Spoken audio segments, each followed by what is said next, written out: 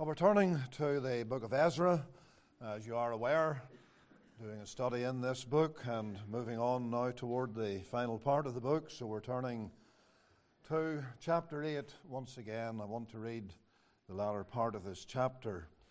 I also bid welcome to all who are here. We're glad to see you this morning, praying that the Lord will come alongside and touch all of your hearts.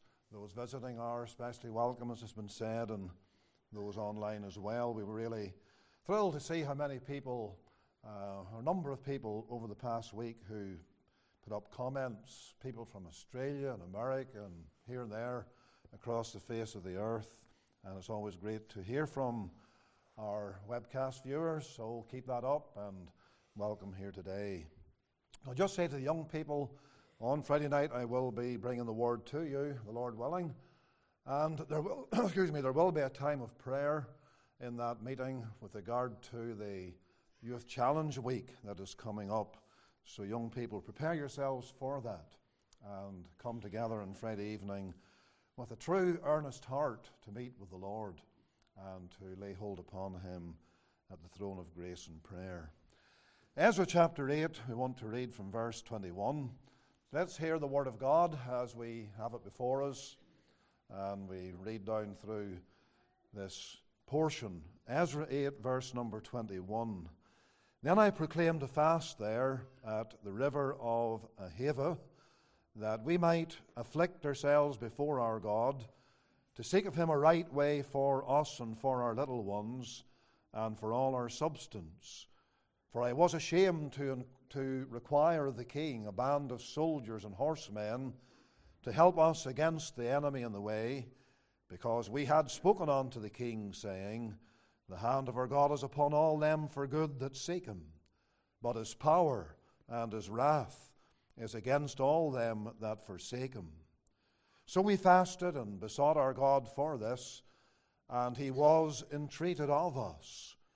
Then I separated 12 of the chief of the priests, Sherebiah, Hashabiah, and 10 of their brethren with them, and weighed unto them the silver and the gold and the vessels, even the offering of the house of our God, which the king and his counselors and his lords and all Israel there present had offered. I even weighed unto their hand 650 talents of silver, and silver vessels 100 talents, and of gold 100 talents, and also 20 basins of gold of 1,000 drams, and 2 vessels of fine copper, precious as gold. And I said unto them, Ye are holy unto the Lord. The vessels are holy also, and the silver and the gold are a freewill offering unto the Lord, God of your fathers. Watch ye and keep them, until ye weigh them before the chief of the priests and the Levites, and chief of the fathers of Israel, at Jerusalem, in the chambers of the house of the Lord. So took the priests and the Levites the weight of the silver and the gold and the vessels, to bring them to Jerusalem unto the house of our God. Then we departed from the river of Ahava on the 12th day of the first month to go on to Jerusalem, and the hand of our God was upon us, and He delivered us from the hand of the enemy, and of such as lay in wait by the way. And we came to Jerusalem, and abode there 3 days. Now on the 4th day was the silver and the gold and the vessels weighed in the house of our God, by the hand of Meremoth, the son of Uriah the priest, and with him was Eleazar the son of Phinehas, and with them was Jozabad the son of Jeshua, and Noadiah the son of Binnui, Levites, by number and by weight of every one, and all the weight was written at that time. Also the children of those that had been carried away, which were come out of the captivity, offered burnt offerings unto the God of Israel, 12 bullocks for all Israel, 96 rams, 77 lambs, 12 he-goats for a sin offering. All this was a burnt offering unto the Lord. And they delivered the king's commissions on to the king's lieutenants and to the governors on this side the river. And they furthered the people and the house of God. And we know that the Lord will bless the reading of His truth to all of our hearts. So could we bow in prayer? And again, just let's lift up our hearts to the Lord in a moment's prayer. Father, we bow before Thee, deeply aware of the need of this moment. We come around the Word. We come to hear from Thee. We pray that the Spirit of God, the author of the book, will breathe on the preacher, breathe on the people. We pray that there will be a removal of every distraction from our minds and from our midst, and that we will be shut in with God until this meeting is over. O Lord, we pray, therefore, for Thy hand to be with us and Thy power to be felt among us. Give me that anointing. Yea, Lord, give me first of all that fresh cleansing in Jesus' blood and the anointing of the Spirit to bring the Word of God. We'll give Thee the praise and the glory. We ask all of this in Jesus' name and for His sake and for His eternal praise. Amen and amen. There is a little snippet in verse 21 on which I want to focus your minds today in this message. It's those particular words where it says, to seek of Him a right way for us and for our little ones and for all our substance. My subject this morning will be, by the help of God, the right way to live. The right way to live. Now let me remind you that in coming to Ezra 7, we enter into the second half of the history of the return of God's people from Babylon.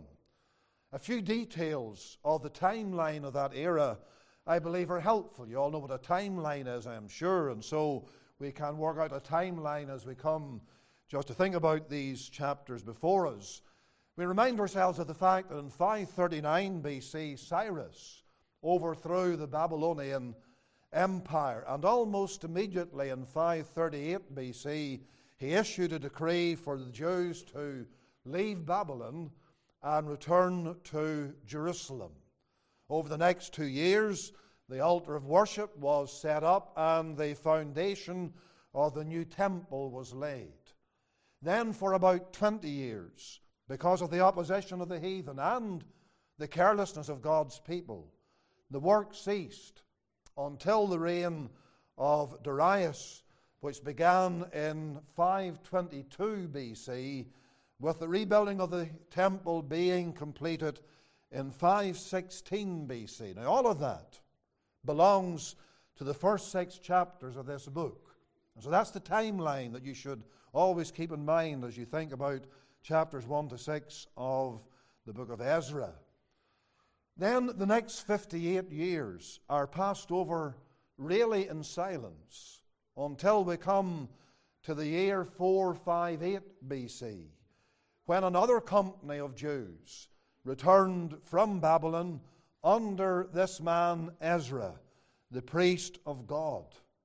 And the return of Ezra and the people with him is in focus here in chapters 7 and 8 of this book. It's undoubtedly clear that Ezra attached great importance to the whole episode of the removal from Babylon to Jerusalem.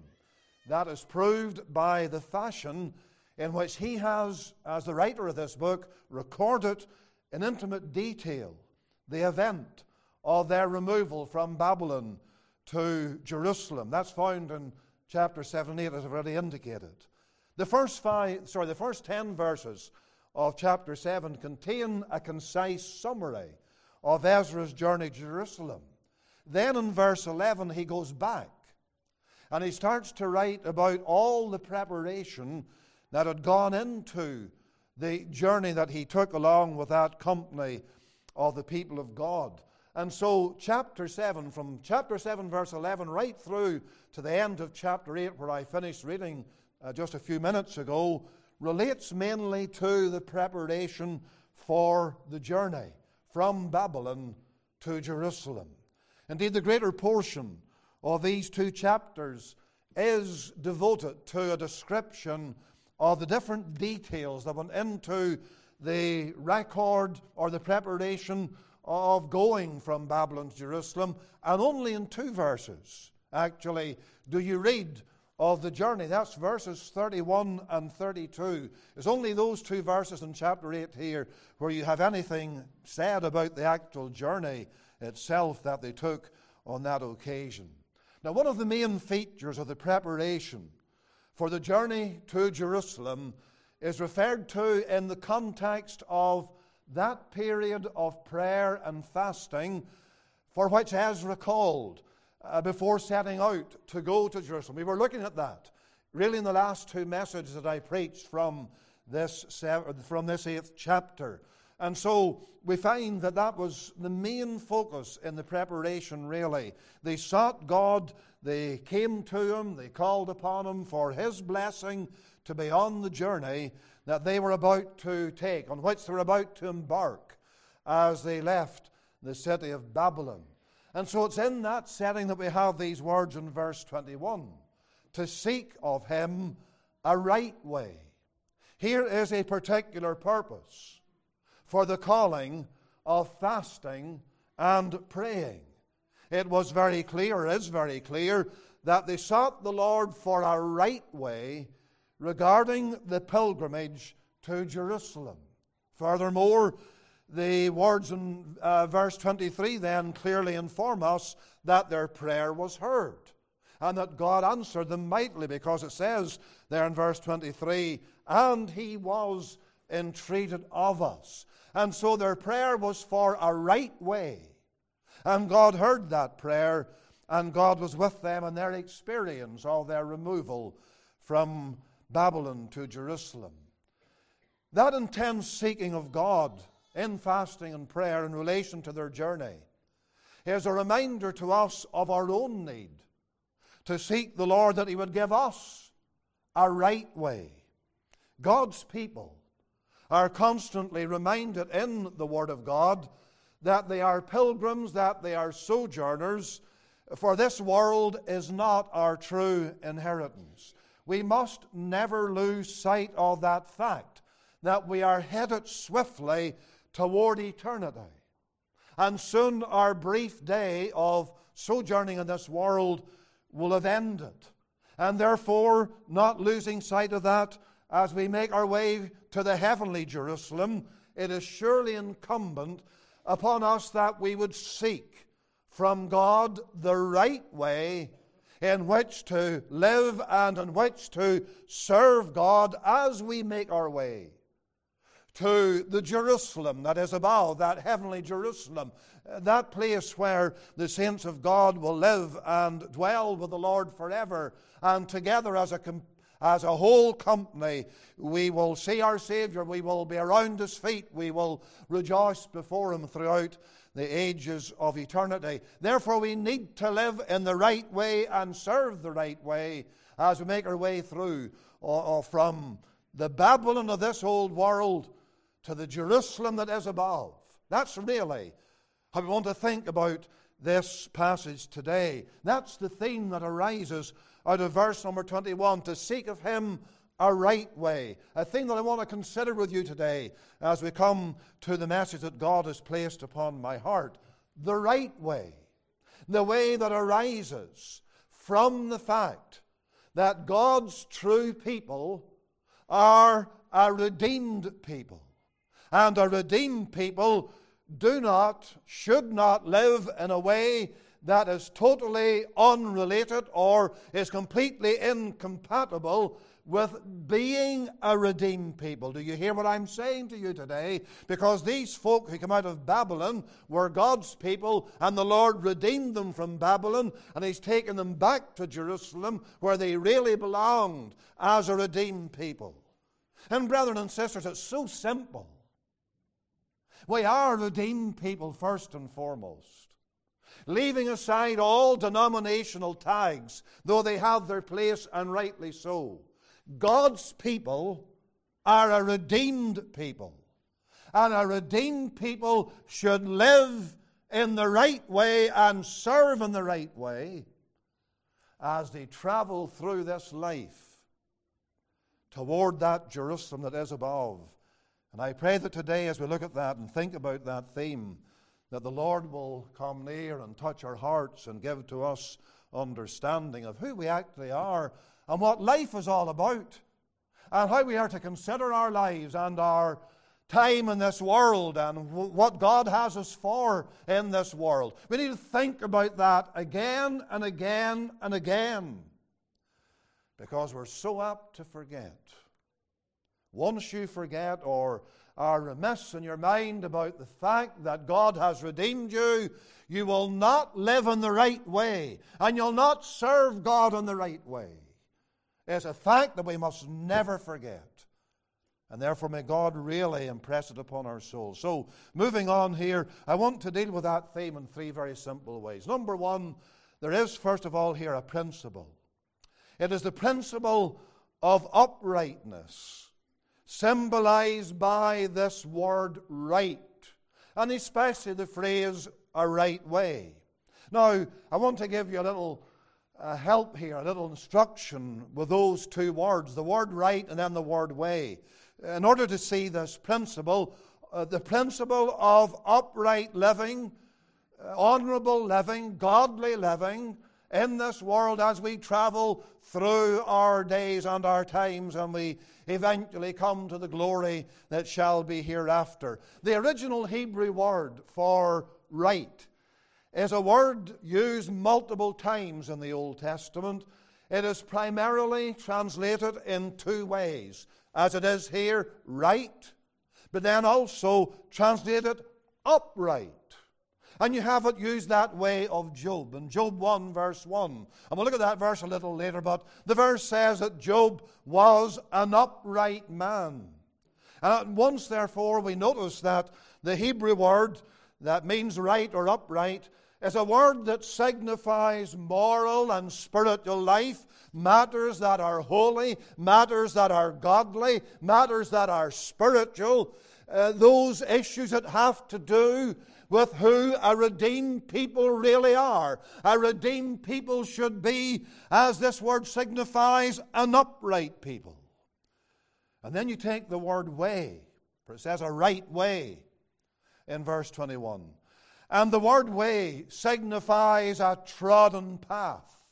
Now, sometimes, but actually, amazingly, just a few times, that word way, a trodden path, refers to a physical path in terms of a literal path like these Jews were going to take from Babylon to Jerusalem. Certainly that was in view. But it is far more than that to its meaning, and a rich, deep meaning. The first time you find this word way, and that's always a guide as to how you understand it. The first time you find the word way is in Genesis 3:24.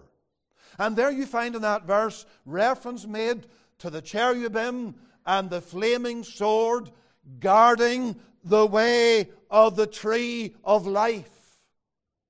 And in that reference, the reference is to God's way. It's a reference to God and His holiness, His own perfections, His own uprightness, His own spiritual purity. That's what's meant by that expression there in Genesis 3 verse 24.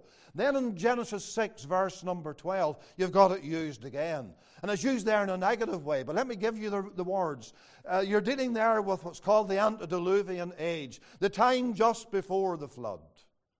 And then it says in Genesis 6:12, all flesh had corrupted His, that is God's way upon the earth. God's way. Now that's not a physical path. That's God's way in the sense of who God is, God's own personal nature, God's own holiness, God's righteousness, God's morality, God's spirituality, God's absolute holiness is what's in view there. And we're told that in that awful age that led to the flood, the whole world had corrupted God's way. It's the same word that's used here. Or we have it in Genesis 24 verse 27. It's important that you and I understand this word way. It's just not a physical path. is much more than that. Genesis 4:27, you may remember the words, I'm sure many of you do. Abraham's servant who is on a quest to find a bride for Isaac. And you remember his wonderful words, I being in the way, the Lord led me. There it is again. And obviously, Abraham's servant is in the way of prayerfulness. He's in the way of listening and seeking for the will of God. He's in the way of closeness to God and walking with God, so that he is led right to the young lady who is to be the wife of Isaac. And so while he took a journey, while he was on a particular commission, physically speaking, to find a bride, yet when he said, I've been in the way, the Lord led me, he's not speaking there of the journey that he took from Canaan away back into Mesopotamia. No, he's speaking of the way of fellowship with God, prayerfulness, and intimacy in his communion with God. That's the way that's mentioned there. Now, I think we're beginning to see the principle that the way that's mentioned in Ezra 8 and verse 21, to seek a right way, while there was a physical dimension to it in a little sense, and I know they walked quite a way from Babylon to Jerusalem, yet it's much, much more than that. And so when Ezra led the congregation in prayer to seek of God a right way, the focus in prayer was on far more than the physical dimension of the whole experience. That was there, but considering the two words, right and way, we may truly think of the pilgrimage that the church of God is called upon to take as she journeys to heaven, as she makes her way from the city of destruction. Because remember, Babylon was destined to be destroyed. And the Babylonian system of this world is destined to be destroyed. Out of that God has brought us. And as they made their way from the city of destruction to the city of God, they wanted a right way. They wanted to follow the principle of morality and spirituality and uprightness before the Lord. And so do we. If we love the Lord, if we know the Lord, if we have a desire to praise Him and to glorify Him, that will be our chief and our overwhelming motivation to have a walk with God that is characterized by an upright manner of life and behavior as we travel to Zion. What's in view, therefore, is really, under this principle of an upright and following the way that leads to a closer walk with God, etc. What's in view there is really having a good testimony before God and before men. That is brought out in the context here. Verse 21 refers to their fasting and their praying to obtain this right way. Verse 22 gives the reason why they sought a right way from the Lord, because, as I showed you, they had testified before Artaxerxes the king that the Lord would be merciful to them. They didn't need his help in the sense of that military escort that I talked about a few weeks ago in the message. They felt we don't need that. In fact, they were ashamed to ask for that, because they had said to this man, the Lord will look after us. And therefore, they get before God and they seek for that right way from the Lord, because they realize that they have put, as it were, they have put themselves on the line for God's sake and for the glory of God. They have done it before the very king, and now they need God to prove Himself to them. Now they need God to give them all that they need to walk a right way. And in other words, have a testimony, a good testimony that will glorify the Lord. And my friend, putting it very simply, a right way glorifies the Lord. And that principle that we're thinking about on this particular point of an uprightness, a purity, a way of behavior and conduct that will bring honor and praise to our God, that will glorify the Lord, and that must be our constant goal. Therefore, it all has to do with the walk of the Christian. As we look at Ezra chapter 8, the context that I've shown you, it's about the journey of God's people. Their exodus from Babylon to Jerusalem, from the city of evil and what an evil city Babylon was. But from that city of evil, going to the city of truth and the city of holiness, underlined there is this issue of bearing a good testimony, and that belongs to the matter of our walk with God. Let me say to you this morning, there are many metaphors used in the Bible with regard to Christian living. There's the soldier, the imagery of the soldier, or even the fisherman fishing for souls, whatever you care to think about. You know many of them yourselves. But let me say to you that the chief one I feel, the chief one I see in the Bible, is this matter of the Christian actually walking. And it comes out again and again and again throughout the Scriptures. And in the Old Testament, all the Hebrew words that are translated by the verb to walk, or that are verbs that are translated to walk, every one of them means to go on. To go on. Now think about that for a moment or two. Because clearly there is the idea, there is the fact of progress, of a steady fashion and consistent momentum in the Christian life. Let me ask you a question, Christian. Are you going on?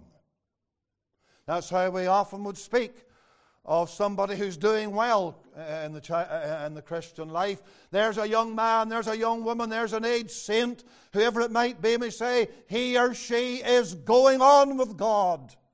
That's the meaning of the word walk in the Old Testament, to go on. You know, interestingly, it's the word that's used for two outstanding men of God, of whom it is said that they walked with God, and you know them. There's that man Enoch. Enoch walked with God. Let's translate it this way. Enoch went on with God 300 years. From the day he was saved at the age of 65, he never stopped walking with God. From that moment, he went on.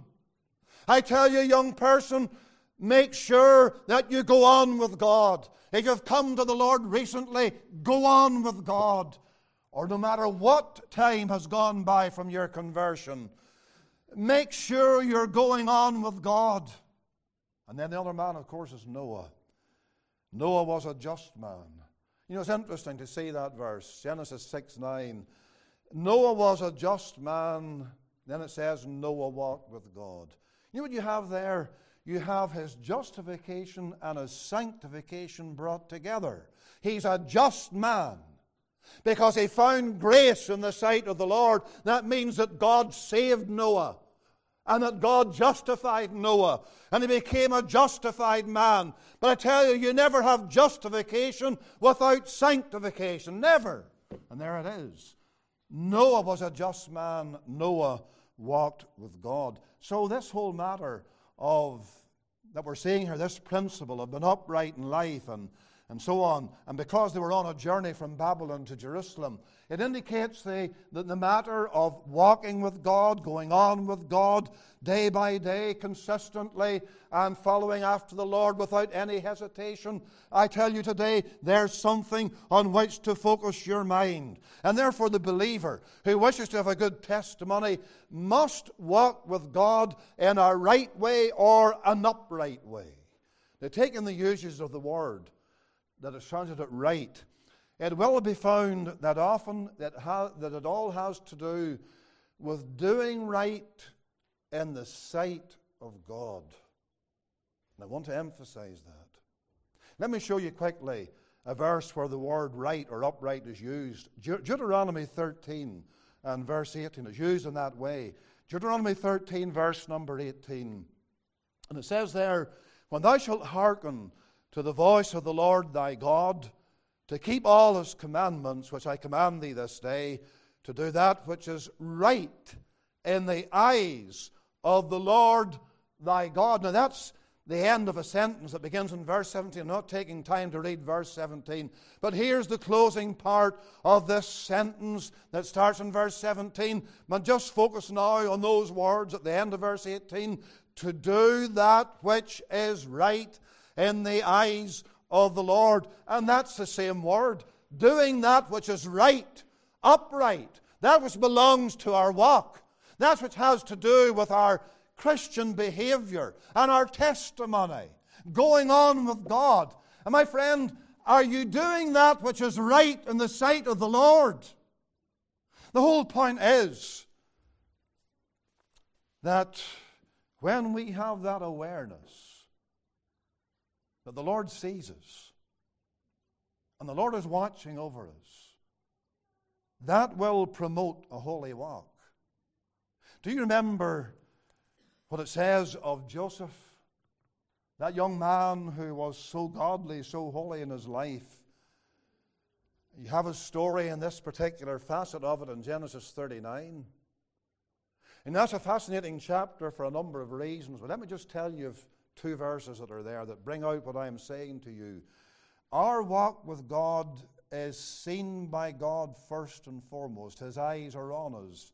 And therefore that knowledge will fill our hearts with this desire to walk a holy walk. Because there's never a moment when the Lord's eyes are off us. There's never a moment when He doesn't see us. And there's Joseph down in Egypt. And you know the story where that wicked woman, Potiphar's wife, sought to seduce him. She's a type of the world, for example. The world always ready to lead the believer astray, lead the Christian down into wickedness and sin. Although that was a real contextual situation in that case where a woman sought to bring down a young man. But you know what it says about that woman in verse 7 of Genesis 39? His master's wife cast her eyes upon Joseph, and she said, "Lie with me." And what was Joseph's reply? Well, Joseph's reply indicates that he knew that the eyes of somebody else was on him, or were on him. And that, of course, is the Lord, because he said this. He said it back to her. He said it in response to her seduction. How can I do this great wickedness and sin against God? He knew that the eyes of God were on him.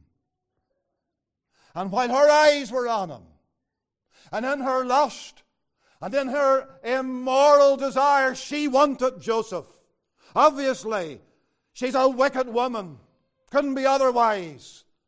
When you read those words, she put her eyes on him. And my friend, the eyes of the ungodly are on you to bring you down, to cause you to fall. And therefore, you must keep in mind what Joseph kept in mind. How can I do this great wickedness and sin against God? Because God's eyes were on Joseph. Oh yes, invisible to him, invisible to everybody else, but on him nonetheless. And dear believers, see that today, this consciousness that God's eyes are upon us, that we want to walk a right way in the eyes of the Lord. His eyes were always on us. That will promote a holy walk. And furthermore, that will prevent doing what seems good in our own eyes. Just think about that one. You know how the Bible speaks quite a bit here and there about doing that which is right in your own eyes. That's the danger. When we start to judge things or start to assess matters with regard to Christian living, from our perspective, that's what it means, from our vantage point of our own wisdom, as well we may think we're wise, we're just a bunch of fools at the end of the day. Once you start to make judgments on the basis of your own assessments or what you think is right or whatever way you want to put it, you're going to go wrong. You must realize that you cannot do that which seems to be right in your own eyes. If you're going to avoid the pitfall and the danger, that's what they did in the days of the judges. Every man did that which was right in his own eyes. There was no discipline, there was no regulation of life, there was no desire to be submissive to authority. There was simply this bubbling up of the lust and the desire to get one's own way. And my friend, the question needs to be in your heart today, is it God's will or is it my will? Is it the will of the world or is it the will of the book? That's what's to govern our thinking. What does God want? What is His will? How are we to view ourselves in these matters as we seek to walk with God and travel all the way home to heaven? There must be a desire to go on with this principle of uprightness dominant in our thinking, characterizing our lives, because the eyes of God are upon us, promoting a holy walk, keeping us from doing that which is right in our own eyes, being like Job. That holy man of God, Job 1:1, I've already referred to that verse, says he's an upright man. There was none like him for godliness, for holiness, in that eastern part of the world where he lived in those days. He was an upright man who eschewed evil. Eschewed evil. That's a good word. It's a word that signifies actually shying away from what is evil. I know how often that does not happen when it should happen. How often we don't eschew evil. How often we tamper with it and dabble with it, and our minds are polluted and our hearts are grieved then, and we have to get before God and confess our sin. My dear friend, here is the principle that's in this verse, in this prayer, to give us a right way, an upright way. And may I bring you to that right now. They prayed for this. Let me ask you a question, another question. Every day are you getting before God and praying something like this? Lord, you have said on your word that those whom you have foreordained, that is, chosen before the foundation of the world, you have also predestinated to be conformed to the image of your Son. But you know, this is really what this principle is all about. Upright, a way that is well trodden, walking after God, following after holiness, guarding our testimonies, eschewing evil, not doing what's good and right in our own eyes and so on, but desiring always to be like the Lord Jesus. That's true holiness. That's what will bring holiness into our hearts and lives. It's the prayer, Lord, you said this, that your people will be conformed to the image of your Son. Now, Lord, there is your will for me. Now, Lord, do it. Do you see what I'm saying to you this morning? You might wonder, well, how do I find out all the details of what a right way is and how I'm to live, how I'm to behave, how I'm to conduct myself? Let me tell you, friend, it's very simple, really. It's to be like Jesus Christ. And it's the Holy Spirit who works that in us. So you make that your prayer. You go before the Lord and say, Lord, I'm seeking the right way here. I want to be like your Son. You can't go wrong praying that. No, you cannot. Pray that prayer from the depths of your heart, and I tell you right now from this pulpit, God will answer it. If you pray something like, Lord, make me like that man of God, I would not advise that. Although a true man of God will be a pattern, only as he's like the Savior. But pray this, and I can urge it upon you with all my soul today. Lord, make me like Jesus Christ. And not only will that be for you to seek for the right way, that will result in the very thing that you're asking of God happening. He will make you like Christ in your attitudes, in your desires, in your interests. They will be spiritual, they will be holy first and foremost, they will be godly, they will enable you to live in a way, walk in a way that will glorify the Lord. As I said earlier, that's the whole point, that's the issue, glorifying God, seeking a right way. I think of Jabez, how he stands out, that man whom we don't know anything more about than what you find in 1 Chronicles 4:10. but words that many Christians know because they're lovely words, wonderful words. Jabez called on the God of Israel, saying, "Oh, that thou wouldst bless me indeed, and enlarge my coast, and that thy hand might be with me, and that thou wouldst keep me from evil, that it might not grieve me." And God granted him, it says, that which he required or requested. Now, do you see it? He asked according to the will of God. He's really asking, "Lord, help me to walk in the right way. Keep me from evil. It will grieve me. Keep my feet from falling." However you want to put it. And the Lord gave it to him. And he'll give it to you. Quickly, the second thing here not only is the principle but the pattern. Because you look at Ezra chapter 8 and the passage carefully, you'll find that there are different truths that are brought to our attention about the right way for which Ezra prayed. And in them, in those details, there's a certain pattern set before us. It's a pattern that involves a full commitment by God's people. Look at verse 21, part B. That we might, we have the words, but just read the whole of that section. It says, to seek of him a right way for us and for our little ones and for all our substance. You notice that?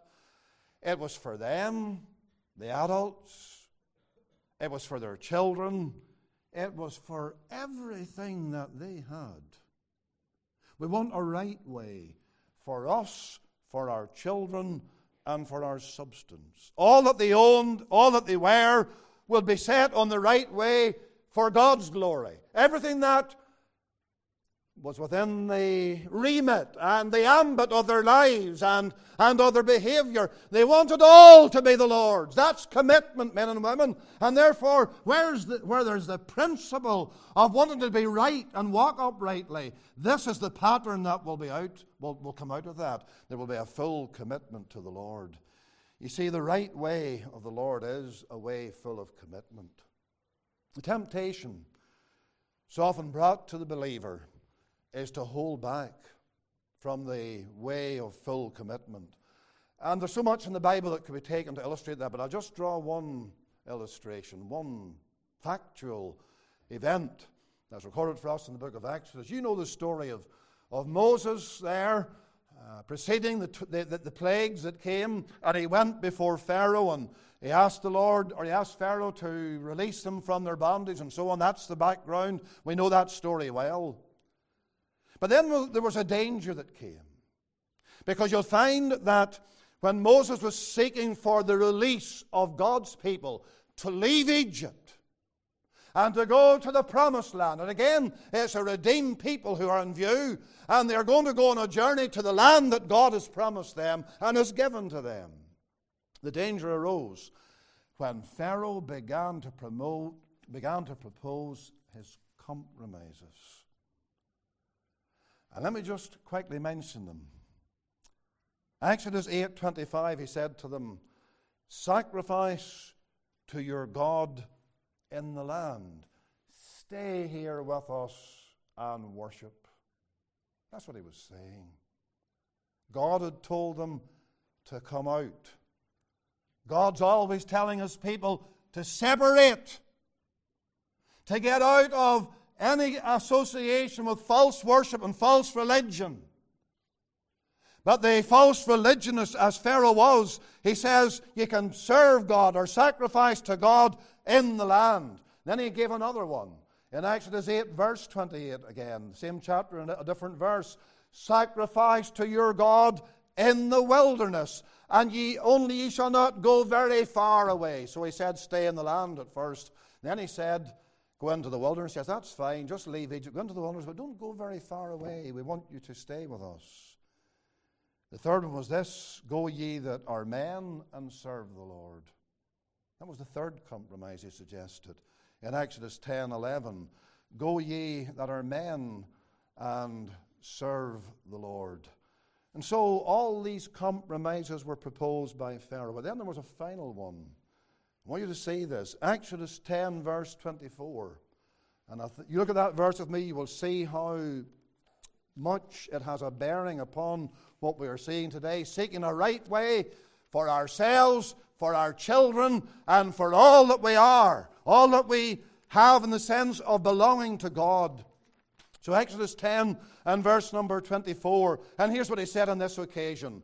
Go ye serve the Lord, only let your flocks and your herds be stayed, let your little ones also go with you. And so he's saying to Moses, you can go and your children to go, but leave all your substance behind. And what was Moses' answer? Look with me in that verse and you will see what he said. Verse 26, our cattle also shall go with us. There shall not an hoof be left behind. Was Moses greedy? Was Moses a man who was materialistic when he said not a hoof will be left behind? No.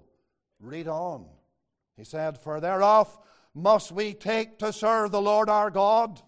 In other words, we're going and we're taking our children and we're taking all our substance because only in full commitment can we serve the Lord. And the point there is we can only worship God and sacrifice to Him when we've got our animals with us to sacrifice to the Lord.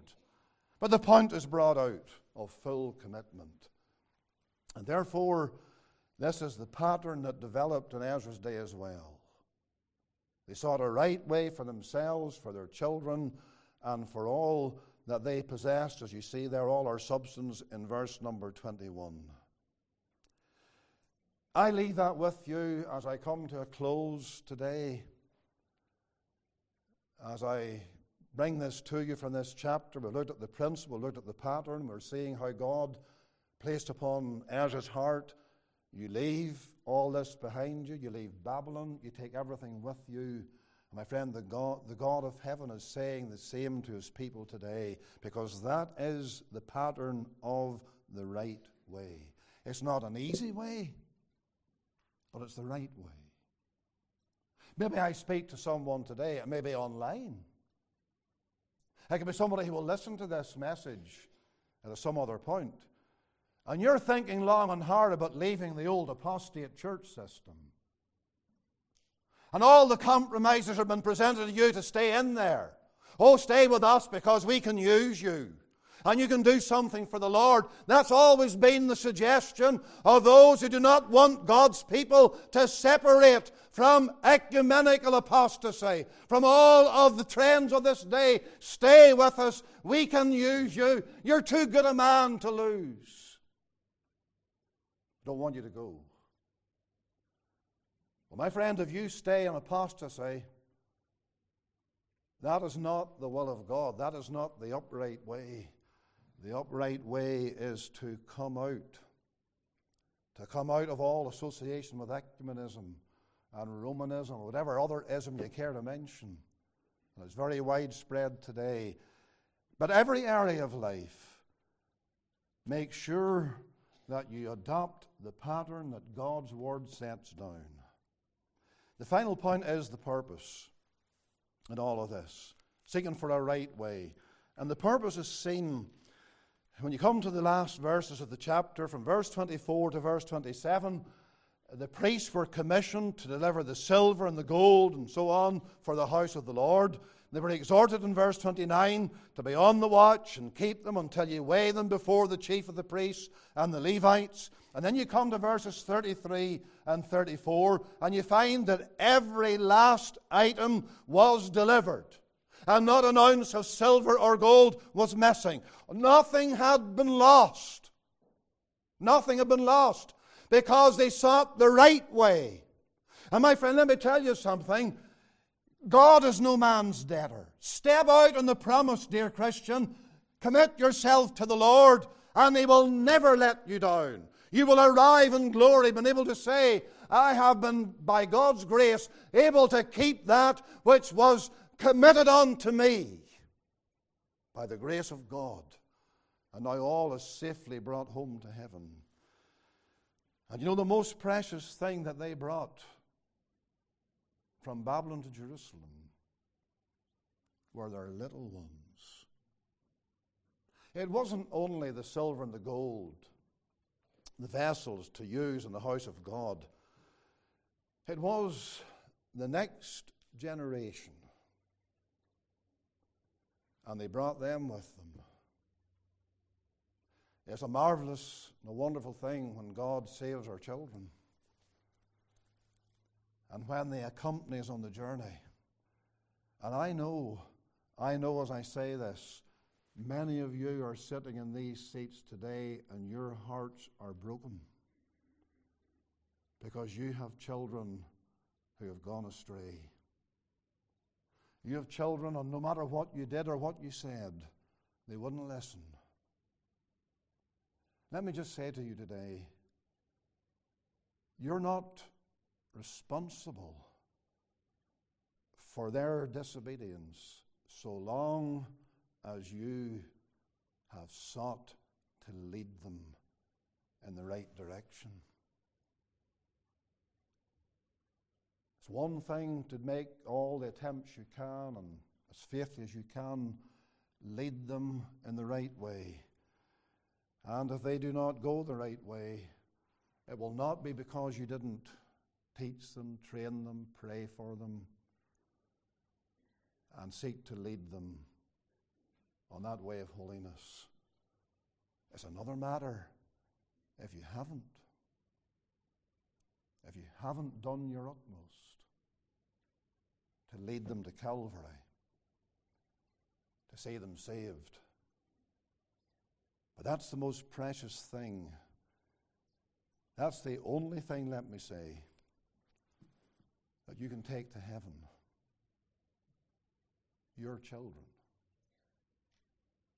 You'll not take money, you'll not take prestige. It doesn't matter who you are or what status you have in society. It's not worth tuppence in the final analysis. It's your children. And that was the purpose of all this. Seeking a right way. Yes, for themselves, but for their little ones and their substance, to have it dedicated to the Lord and used for the Lord's glory. May God write His word in our hearts. Solemnize our souls. My friend, if that really happens, if God writes this in your heart, your prayer life will change. Your commitment to the cause of God will change. What pattern have you set? Carelessness? Negligence? I don't want to close with that, but I must mention that. What have others around you noticed? What have your children seen? Have they seen a father or a mother saying, we will get our priorities right? We will not miss God's house on the Sabbath evening. We will not miss the prayer meetings of the church as much as lies within us. We want God's way, the right way, that our children might be brought with us. May God write that in our hearts. We must close now and let's bow in prayer. Have a word of prayer. Those who are remaining for the table, just remain seated. And you know the pattern. And then come into the ground floor if you're in the gallery, and let's join together. And we'll come to the time around the table. Father in heaven, bless thy truth. Use it for thy glory. Write it in all our hearts. Help us to magnify thee. And be with us now, even as we continue on, remembering the Lord. May his word come to us with freshness. In Jesus' name we pray. Amen.